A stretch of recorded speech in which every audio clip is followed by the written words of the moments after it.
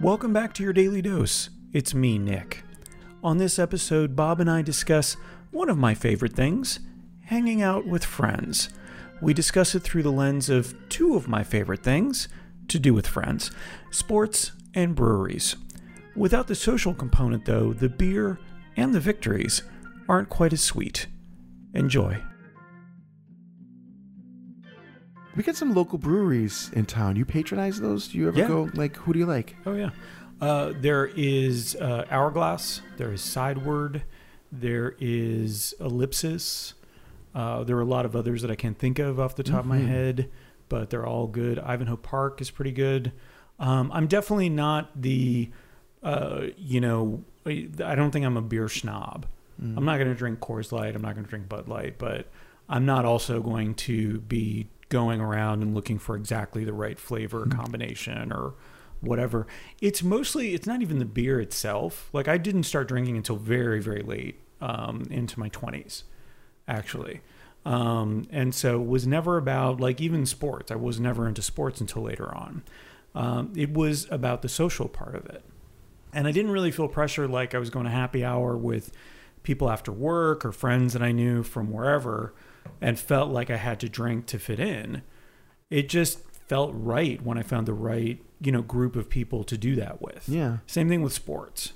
Because going to an event, like watching sports on TV is one thing, but going to an actual sporting event, whether it's an NFL game or a college game or whatever, it's kind of a pain.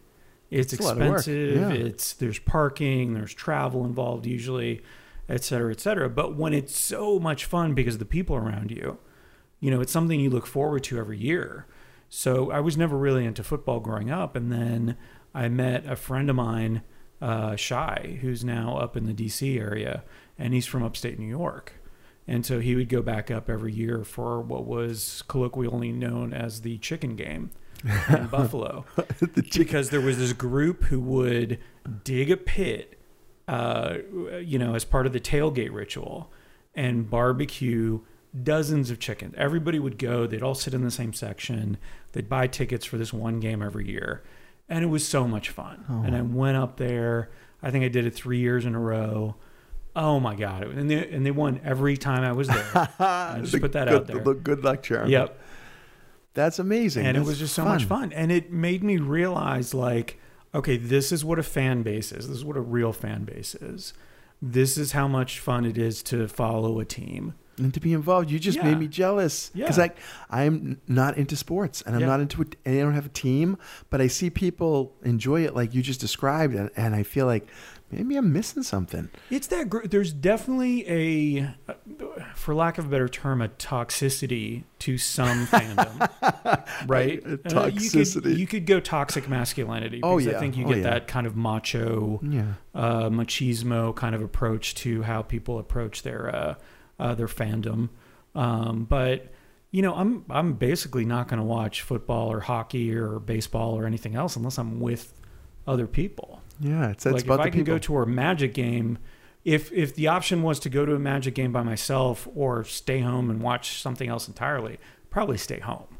Yeah. I mean, as much as I love the Orlando Magic and I want to represent my town, my city, the place that I live, but yeah, I don't want to go by myself. Yeah, and you shouldn't. You have a lot of friends. All right. Go with your friends. Thank you.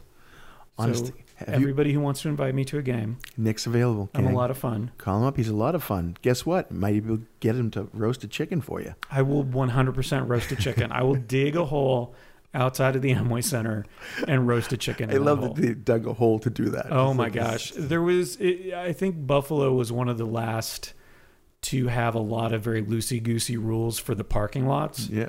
And one of the reasons the chicken game doesn't happen anymore is insurance. They started having to put in a lot of rules around how much insurance you needed to be there, to be hanging out, to be tailgating, and all of that. Human beings have been coming up with reasons to gather together since the beginning of time. And now it's evolved to bars and tailgate parties. We gather in life because it's more fun with other people around.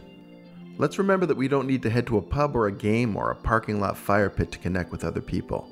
Connecting with our friends and loved ones can be an event unto itself, the best kind of event.